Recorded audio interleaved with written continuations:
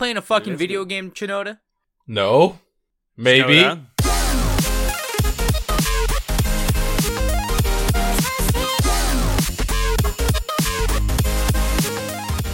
Hello everyone and welcome to Anime Club, After Dark's movie reviews, a spoiler-free discussion detailing the good, the bad, and the downright ridiculous of anime movies. I'm your host, Alex, but you can call me Senpai, and tonight, I am joined by our czar of source material, John. I swear to God, Chinoda, if I hear that damn controller one more time... I'm gonna kick your ass! And we also got our boy Chinoda with us again tonight. Hello. I play video games and watch furry movies now, apparently. Well, we knew the first part a long time ago. But yeah, tonight, three of us have gotten together because we are going to be reviewing A Whisker Away. So Whisker Away came out back in 2020, in the height of the COVID pandemic. So that was fun. So I'm just going to go right into it and, get all the basic details out of the way. So this film was directed by Junichi Sato and Tomotaka Shibayama. Now, I wasn't able to find any other stuff that Shibayama has worked on, but Junichi Sato has been around the industry for a while, at least since 1981. Though not necessarily as a director. How does having two directors work? I'm assuming one is like a chief director and one is like a sub director. I don't know. Huh. Or maybe there's a director for the first half and a director for the second half. I don't know. that would kind of make sense. Works. Given the context of the movie, that would make sense, I guess. That kind of would. But some of the stuff that Sato has worked on recently, at least movie-wise, there were a couple of Aria movies that were directed in 2021 as chief director, obviously Whisker Away, which we're going to talk about. And something that I thought was interesting, Junichi Sato worked on the storyboarding, like chief storyboard artist for 2 of the 3 Evangelion Rebuild movies. Really? Holy shit. Yes. Moving on, though, this film was written by our girl Marie Okada, who is probably most famous, at least on this podcast, for writing the film that made both Natai and I cry like babies. Makia plays... Oh, no. What was it? Makia... What the hell is the subtitle for Makia? I completely forgot. It's super long. I don't fucking know, man. I know, that it was is a while super ago. long. Jesus Christ. It's Makia. Motherfucker. When the Promised Flower Blooms. It was bugging the fuck out of me that I couldn't remember the subtitle for Makia, but it's Makia When the Promised Flower Blooms. Jesus. This is why you never get old, boys and girls. This is also, you talked about having 2 directors and how that works. This is also produced by 3 different anime studios. Studio Colorido, Toho Animation, and Twin Engine worked on the production of this film. 3 fucking production credits. Mentioned, jeez. Yeah, I know. A lot of fingers were involved in making this. Kind of like that movie Bubble that we reviewed, huh? That isn't foreshadowing at all. It's not ominous foreshadowing. So I mentioned before that this film released in the height of the COVID pandemic. This film was originally scheduled to be released in Japanese theaters on June 5th of 2020. Obviously, because of what was going on at the time, that couldn't happen. And the film was then sold to Netflix, who released it digitally worldwide on June 18th of 2020. I could not find any kind of budgeting information, so I'm sorry if anyone out there does have information on the budget for this film. Please put it down below in the description along with where you got it. And because this film never really... I did find information that said that the film did have a limited Japanese run in theaters in October of 2021. However, I was not able to find any box office receipts for it. Again, if anyone knows where you can find that information, please link it to me below. I wasn't able to find it in the normal places I find this kind of information. The film also has a total runtime of 104 minutes, and I will say that by the end of it, you start to feel every single one of those minutes. Yeah, like, it doesn't... it doesn't bode well for a film that it's supposed to be released in theaters, and they were still releasing movies in theaters because Mugen Train was in theaters for like a year and a half. But yeah, but that was later in the year. That was the around June of 2020 is when the pandemic really kicked off. Yeah, but like worldwide, straight to DVD does not bode well. Just saying, or straight to streaming service in this instance. But I feel like commercially, because it got sold to Netflix, it probably, I'm gonna say it probably did better on Netflix than it would have done in theaters, pandemic or not. It might have, and it certainly. I don't know if we would have ever gotten this in theaters like in the West. Maybe we would have, but I'm not sure. So maybe this would have been the only way we could have seen it, and eventually maybe Netflix would have bought it anyway. So see, the thing is, like, especially with Netflix releases, when something good comes out on Netflix, within like the first week, everyone's gonna be talking about it, like worldwide. Just it was like that for Squid Game. It was like that for Arcane, like. If it's a good fucking movie or a good show, everyone's going to be talking about it within the week. That did not happen with A Whisker Away. I wonder why. I do remember when it came out, it was like, because everyone was stuck at home and they had nothing to watch. So I know a lot of people watched it because there was a little bit of chatter about it, but it wasn't like, balls to the wall like when you said Squid Game or Arcane came out. Or like Violet Evergarden. Yeah, more like... Or Violet Evergarden, yeah. The Violet Evergarden movie did more of a splash than this one did, so... Yeah. Foreshadowing. That also released in theaters, though, so... Yeah, but also, like, Kill Annie. But, you know, before I completely just shit on this movie, it's very pretty. It is. Yeah, I mean, that's a great segue into talking about, like, the art and animation. Like, for all that we are gonna, like, criticize this movie's or story toward the end of this, like, it looks beautiful. Like, the background art is stunningly beautiful. Oh, yeah. And not just the first part either. Like, throughout the whole movie. Yeah, it's very consistent. Even the parts of the movie that we didn't necessarily like where the story was going, like, the art still looked fantastic. And I definitely want to praise, like, the color palette that they used for this film. Like, it's all these, like, bright, happy, cheery colors, like, contrasted against a story that's kind of sad and depressing and relatable. Yeah, at least the first half. It's beautiful backgrounds and a lot of still shots. Which is like, obviously, when you're hand drawing stuff, it's going to look great, but not a lot of movies focus too much on background art. More so because a lot of movies are more actiony. This is more of a slow, like, drama. So obviously, they're gonna have to make it pretty because there's not a lot of moving parts to it. But they did a fucking great job with the blending the background. Like, there are certain shots where it looks like it looks super realistic. Like, it looks like they took a actual photo and just, like, airbrushed, like, 2D animation on top of it. It's super weird looking, but it's super hyper, like, photorealistic, and I just think it's great. Like, it looks fucking Do you know great. what it reminds me of? It reminds me of, like, you know how Makoto Shinkai movies do that? Yeah.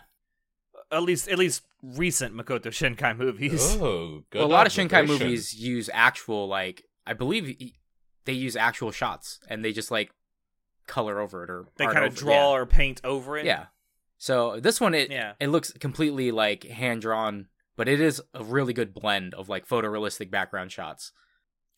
I'll tell you the reason I use that comparison is for a specific scene. It's like, so early on in the movie, you see a shot of one of the main characters, like the grandfather's pottery studio. And when he goes to, like, fill up a bucket with water, like, you see that water come down. It looks so realistic. But then I looked at the background, I was like, is this a Makoto Shinkai movie I'm watching right now? Yeah, like, they definitely got that part right. Like, you can see where the budget definitely went into this movie. And I really like how they do the establishing shots for, like, when our main character, when she's talking and her head's in the clouds, like, everyone turns into, like, scarecrows in the background because no one else in the world matters to her except this one person. And I really like that because it's like it really gets us into the head of the main character. And then when it swaps POVs to, like, the main love interest, and, like, how when we see the world through his eyes, everything's, like, dark and gloomy because he's kind of depressed, you know. And I really like that. I think they did great with that, doing the establishing shots, and the cinematography in it was just wonderful. Also, like, kudos to them for making the Mask Seller, like, the most crazy, almost body horror-esque character out there. I don't know, felt more Looney Tunes to me. Yeah, it was personally. super cartoony. I don't know. But I don't know, man. Like, if you were high and you were watching that, you'd have whoo. See, and that's where it's like they had really fluid animation, especially when the mask seller, like, he pops out of fucking nowhere every time. Yeah, because it's like, oh, he's some. Or the time he tries to be Mario and he goes down the pipe. Yeah, it was super cartoony. I really like that. Like, again, this is like, these are all the good points of the movie. Obviously, like the weakest part in this movie, in my opinion, would probably be the story, which is a shame because this is like a drama, like kind of thing. So the story should probably be the strongest point, not your art and animation. Yeah. The mask seller character really reminded me of the Cheshire Cat from Alice in Wonderland. Oh yeah, 100%. And I loved all the fluid animation between the mask seller, like transitioning from like the bipedal cat to like four-legged cat. It was pretty fucking seamless. Like it's a lot of fluid animation in it. So even though there's not a lot of movement in the movie, it still has very fluid animations. Like it does not look like it's super janky and stuff. When there is movement, it's not wasted. They actually gave love and effort to it, and it's very much obvious. Yeah. I also really like the little animation that they did when the main characters change between the cat people and their actual human selves, where they do that little backflip thing. Oh yeah, the little transformation thing. It was pretty cute. A somersault, yeah. Yeah. A little somersault. Yeah, I thought that was a pretty cool little animation that they did. And like you, John, I really like the whole cinematography of like when you see the POV changes, like you know whose like perspective you're looking at because of how scenes are shot, and like the thing with the scarecrows in the background. It threw me for a loop the first time I saw it. It's like, oh, everything in the world besides what she's focusing on is just falling away to her. Which actually ties in really well with like later on with the main character. Mm-hmm. How like, because when we first see it, you just think, oh, it's just some girl in love, and she's, there's like the heart filters everywhere, and it just seems like she's only focused on there and on that guy that she likes. But then you find out like why people turn into scarecrows around her and her emotional like state and stuff, and it's like, oh, well, that's actually kind of smart. Like I really liked that aspect of it, because it's like the scarecrows in the background, right, with the little freaking Teru Bozu faces on them. They represent people that don't matter to her, and in the beginning, you think about it, and it's just like, oh, it's just because she's tunnel visioning right now. It's just a cute gag in the beginning. Yeah, but they reuse that aspect later on when she like closes off her like her heart to her parents and stuff, and they turn into scarecrows. And it's like, oh, it's not just like the people around her when she sees the guy that she likes. It's just how she views the world right now, because she's closed her heart off to everyone else. Like these scarecrows are strangers to her. And I was like, oh, that's actually really creative and smart. I really liked that. And like, well, you know what else I really fucking like though?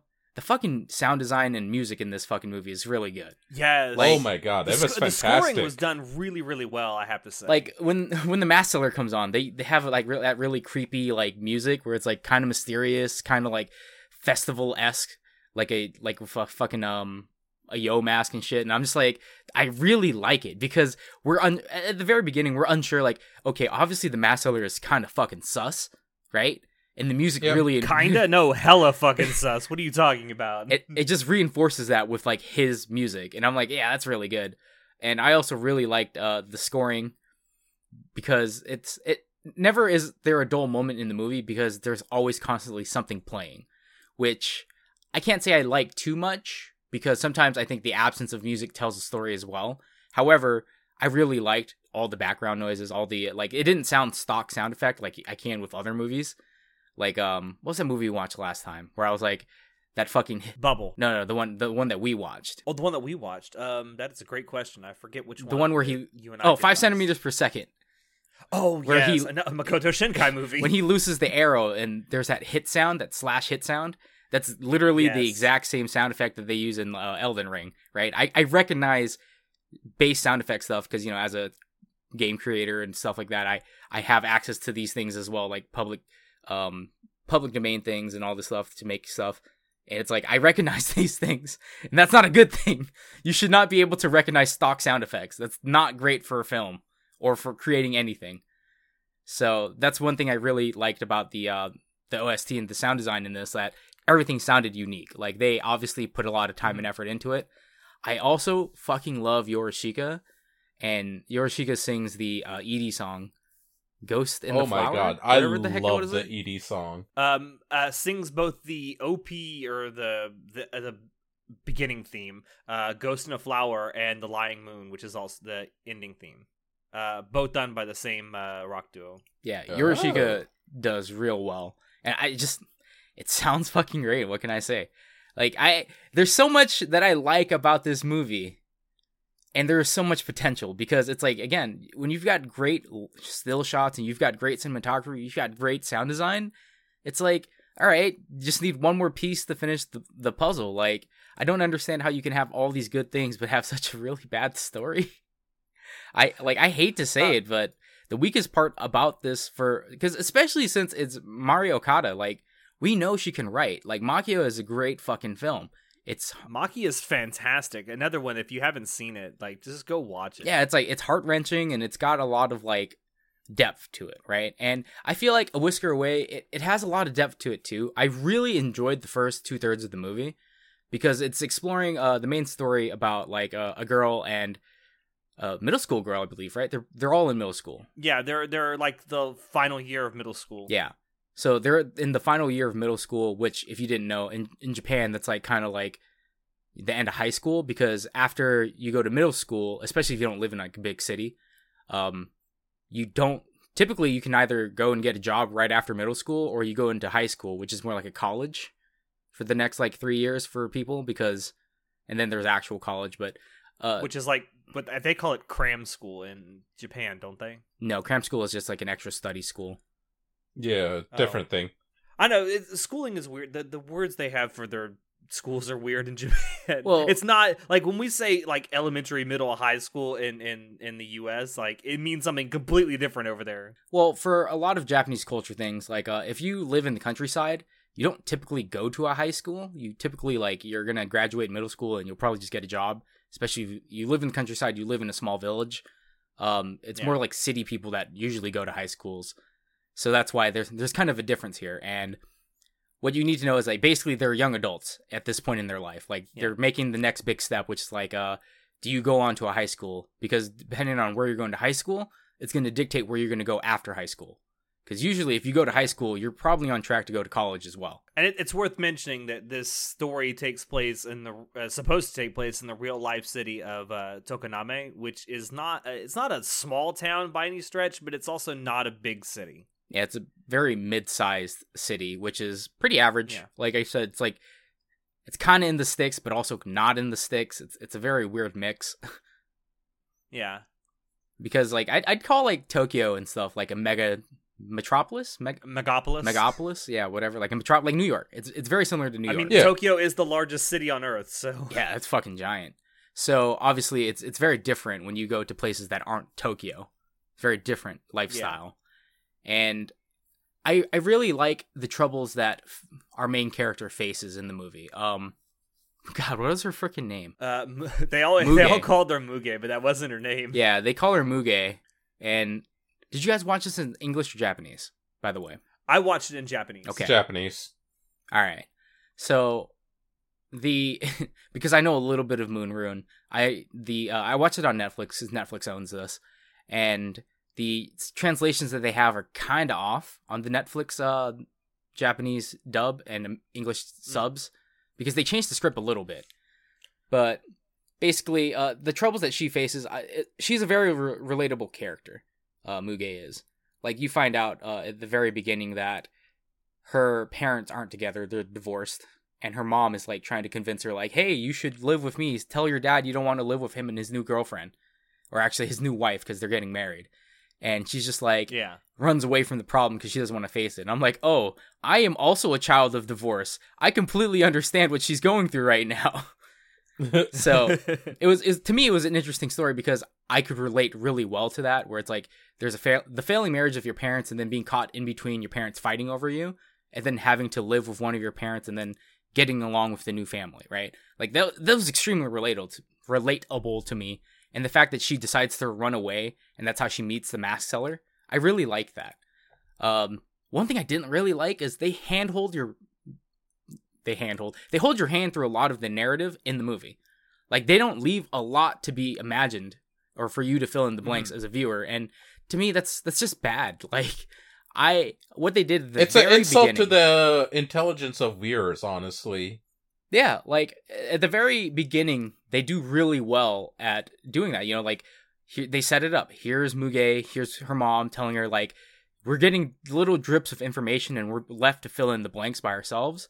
And obviously she runs away and then she meets the mask seller.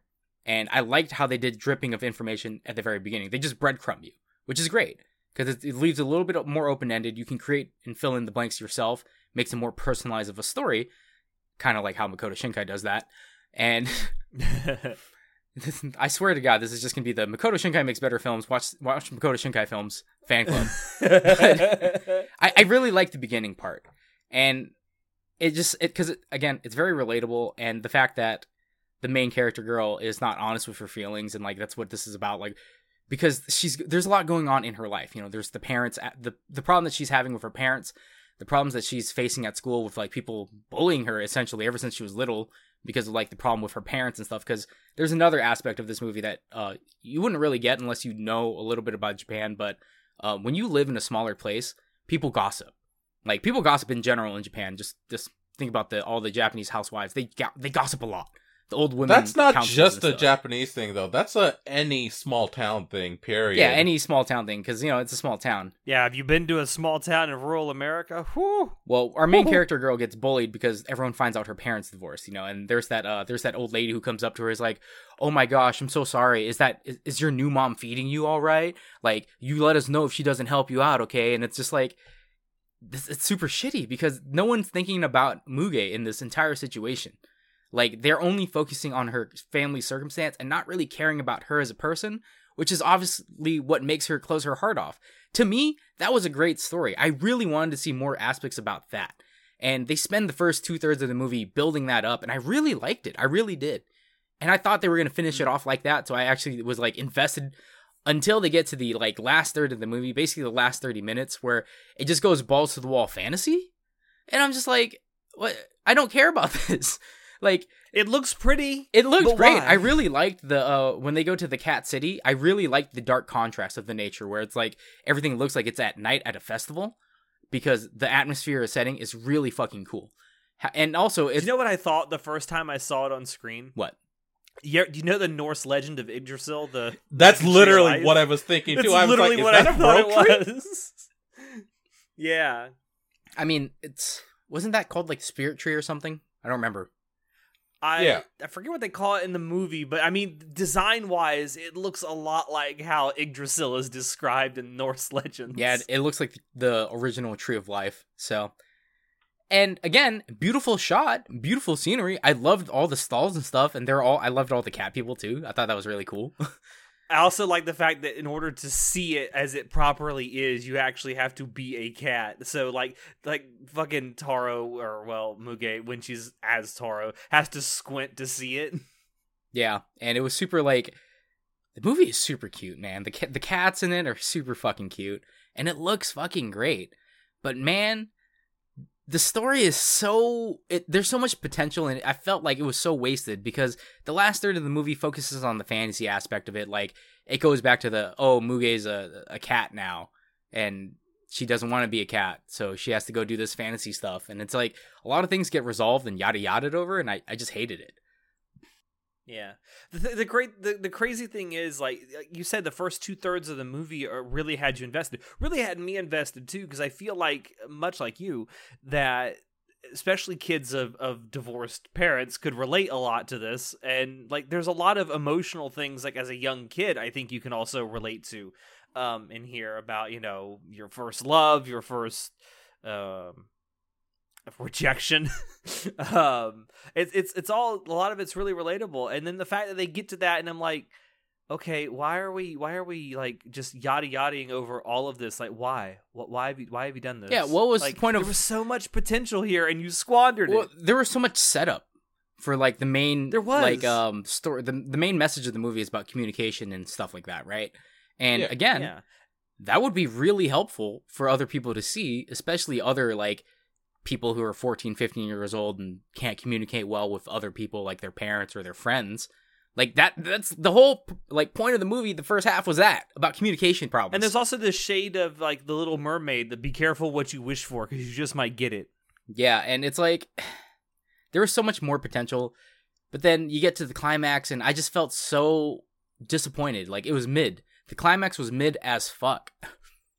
Because the climax didn't really have anything to do with the first half of the movie.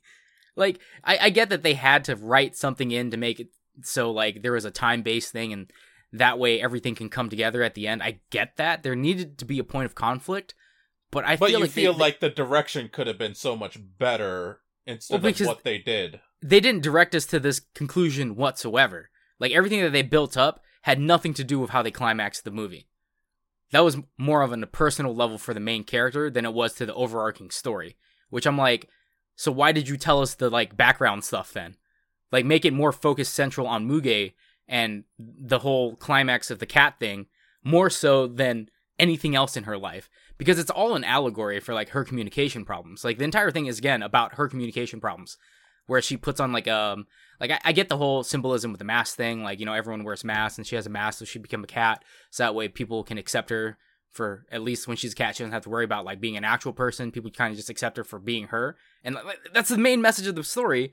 But then it just goes all out the window at the end because it's just like no one learns their lesson ever, and they just all kind of just go, oh yeah, we're okay with it. And I was just like, wasted potential. Wasted fucking potential to sell and tell a really good story about communication problems and trying to become more open about yourself to other people. A really good human story. Yeah. And it just goes all high fantasy on you with the cat thing. And again, I liked the cat motif and theme. I didn't mind the backgrounds. It was really cool, but it just didn't feel like it naturally led up to that point, right? It just felt like it just went there because it had to. Like, just because of the mask seller being a cat. I feel like that's the only reason they went to Cat Island. Yeah. There's nothing I can add to that because I just completely agree. It is a shame. Like, you talk about it, it's hard to believe that. I don't know if it was because of the script that Mari Okada wrote or the fact that there were two directors, and maybe the fact that it seems like such a different film in the end is because, like, one of the other directors took over as, like, a chief director. I don't know. I don't know why it feels so different. I definitely think that you can see that Mari Okada did write this, because again, the first 2/3 of the movie, where it focuses on Muge and her interpersonal problems, that's very Mari Okada. Like, it's very Makia-esque, where it's that's very obvious. It was so maybe a little less like traumatizing than Makia, but definitely a lot less traumatizing. But it's still about like a lot of interpersonal growth and a lot about inner turmoil. Like, again, with the whole communication thing and not being able to talk to the people around you and shutting everyone out. Again, very relatable, very human story, very Mari Okada. What the fuck happened at the last third? Mari Okada, why'd you let them do this to you? Did you write that ending? Please, let me know. Like, you're a better writer than this. I feel like I'm genuinely curious. Like, I wonder if... I don't know. I feel like maybe it's direction based, but then I also feel like maybe it was just Mari Okada not on her game. Just a small bout of lazy writing. I don't think it was lazy writing per se. I know. John and I both know that Mari Okada is so much better than this. I feel like, because it just doesn't seem like it was a natural progression to the climax of the movie, in my opinion. I felt like maybe the directors decided to direct it in a different direction. Maybe they cut out a bunch of the script to like where it would make sense for it to naturally... Like, I see why it would go that way when it's about the mask seller and stuff. It just, there wasn't enough build up to it.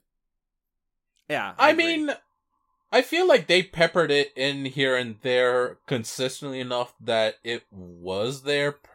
But that's for me. I think it was there. Maybe not to a satisfying level, but they definitely put it there. Yeah, I definitely think... They did breadcrumb enough just to get to the Cat Island about the mask seller. However, there's just so much more focus on Muge's internal struggles and stuff that they just don't talk about. She just kind of gets over it, I guess, because then they wrap it up at the end and it's like, oh, everything's fine now. I'm like, but we didn't see her... But where's the character development, my dude? Yeah, like, we don't see her actually, like, doing reparations and opening up. We just see her, she's finally happy now. And it's like, that's great that our girl Muge is happy, but she didn't do anything. Like, I get there's like that idea of you lose the mask of that you're putting up around other people, and like there's a weight that's lifted off your shoulders, and you can finally be yourself and open up. I understand the symbology of all that, but my God, it's not like it just happens instantaneously and you're a brand new person. Not to mention, in a format like this, you need to actually show it. It doesn't just happen. Yeah. Don't I mean, you can still show, don't tell, but you have to actually show it. didn't even give us like a fucking. Actually, you know what? That's not true. During the end credit scene, they actually do show like the reparations happening, and that's even more fucked up. Because I was like, how dare you? How dare you not animate and talk during the part that's actually important? Like, don't give me a credits, like, still by still, like, maybe 4 or 5 shots in this scene where she's making reparations and, like, developing her character and say that's good enough. Like, just make that into the film. Like, take that extra 10, 15 minutes that you would have done for your credits and just tack it on at the end. Like, there's no reason like, they couldn't have been... They could have cut out 5 to 10 minutes of the bullshit where they're running around the Cat Island, Cat City, whatever, and then just had that animated the stuff that you see during the end credits at the end of the movie. Yeah, like, I don't think it's asking too much, like, because they do kind of animate it. They just don't, like, talk over it or show it in the actual movie. They just show it as after credits, like, or as the credits are rolling, you see, like, little photographs, like, Polar photograph frames with subtitles. Yeah, oh man, that makes me sad. Just thinking about the fact how many people just skip credits as soon as stuff is over. Yeah. Some people probably don't even know about the fact that there is some bits of closure. Yeah, there's like a tiny little epilogue like during the credit roll for the last or the first 5 minutes of the credits. I think it's only like 10 minutes total.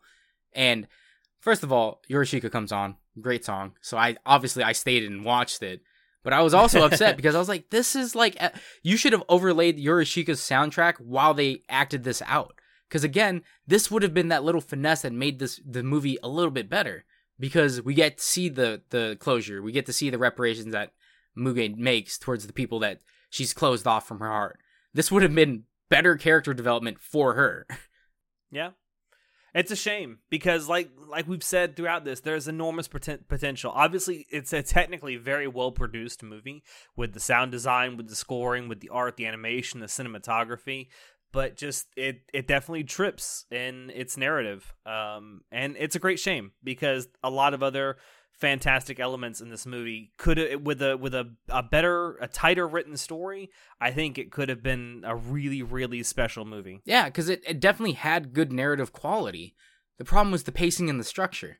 Like, I can't believe that they would do that. It just seems so wasted. Oh man, it does, and it's sad. But anyway, so the only thing left to do really is to figure out what score are we giving this out of 10. So, Chinoda, what do you give it out of 10? Goddamn furries.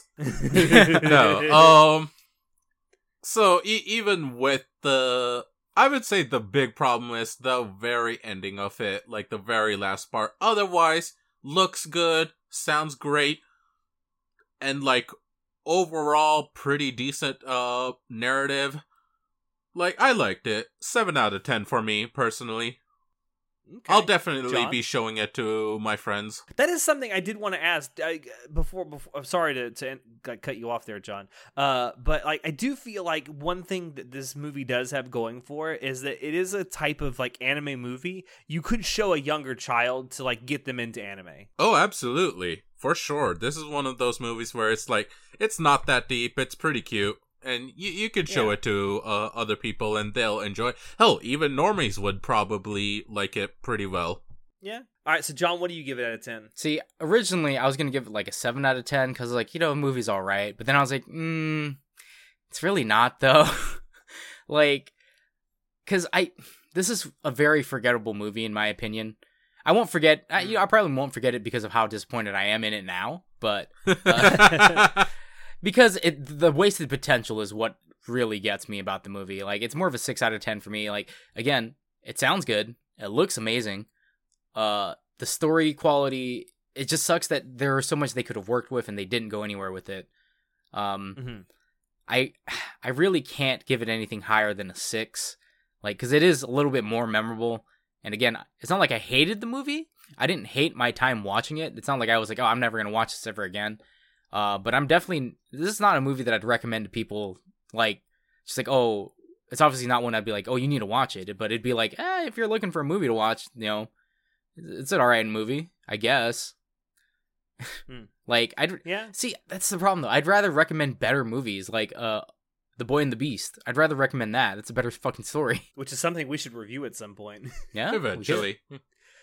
All right, well, much like Shinoda, I give it a 7 out of 10, mostly because, like, John, I agree with you, it is largely a forgettable movie, especially because of how it ends, but I did give it a little extra because I did really, really enjoy how well animated it was. I really enjoyed the art, and I really loved the way it was scored, so I'm just giving it a slightly higher score, mostly due to the technical aspects of it.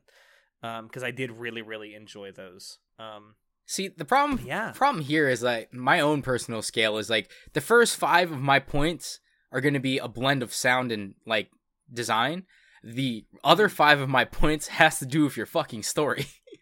Like that's kind of like the problem here. Like you've got 5 out of 10, which is a 5 out of 5 for good music and good style of how you make your pretty pictures. But you got a 1 out of 5 for your fucking narrative, dude. Like, that's bad. That's a pretty bad score. Yeah. Anyway. So that is A Whisker Away. That is our review of Whisker Away. It was a interesting watch. I guess it was an interesting way to spend an hour and almost 40 minutes that I'll probably never go back to. So, before we get out of here, I do want to say that our next movie review, which has been chosen by our boy here at Shinoda, that's will be we spoke about it multiple times throughout this. It will be for a Makoto Shinkai movie. Oh Lord! And we will finally be sitting down and reviewing Your Name. Get ready for me to make more enemies of the podcast with that fucking episode. Yes, more enemies of our followers. Oh no! I'm excited. I have yet to see this, and I have a friend that has the Blu-ray, so I'm just gonna pop by real quick and be like, "Gimme." Well, you know what? You will people will finally figure out that John doesn't really like newer Makoto Shinkai movies. I haven't been shy about that at all. Like I always talk about it. Like Makoto Shinkai's earlier films are a little bit better, mainly because it's less formulaic, more experimental. You can definitely see the foundations of his earlier works in his newer works. Like Your Name is a perfect example of that, because there's certain shots in Your Name that are exactly like 5 centimeters per second, and 5 centimeters per second is way better of a film, and it takes less time to make a good story, because it leaves a lot to the reader's imagination. But yeah, like Your Name's not bad. Save it for the review, John. Save it for the review. I'll save it for the review, but I swear people are going to hate me about my hot takes are incoming, Yeah. All right, so definitely look forward to that when we do it, probably in about another month or so. But until then, thank you all out there for dropping in to listen to us. Check the description below to find links to Anime Club After Dark on Twitch, on social media, and on Discord. Check out our merch store as well. Any purchases you make there do really, really help us out. With that, I have been your host, Alex, and I will see you next time. Say goodnight, guys. Smash that like button. Hit subscribe. It really helps us with the algorithm. If you guys like, comment, favorite, everything, We're a whisker away from monetization. Oh, I title drop. Woo! Look, John's making fun of it, but dear God, please help us move up the algorithm. I don't think YouTube likes us anyway, so... Fuck YouTube. Fine. It's all about Spotify and Apple Podcast. No, don't fuck God. YouTube. YouTube is the... YouTube-sama, please put us in the algorithm. We'll suck you off, please. Oh my God, no. I didn't say that. Right, that's it. We're done. Good night.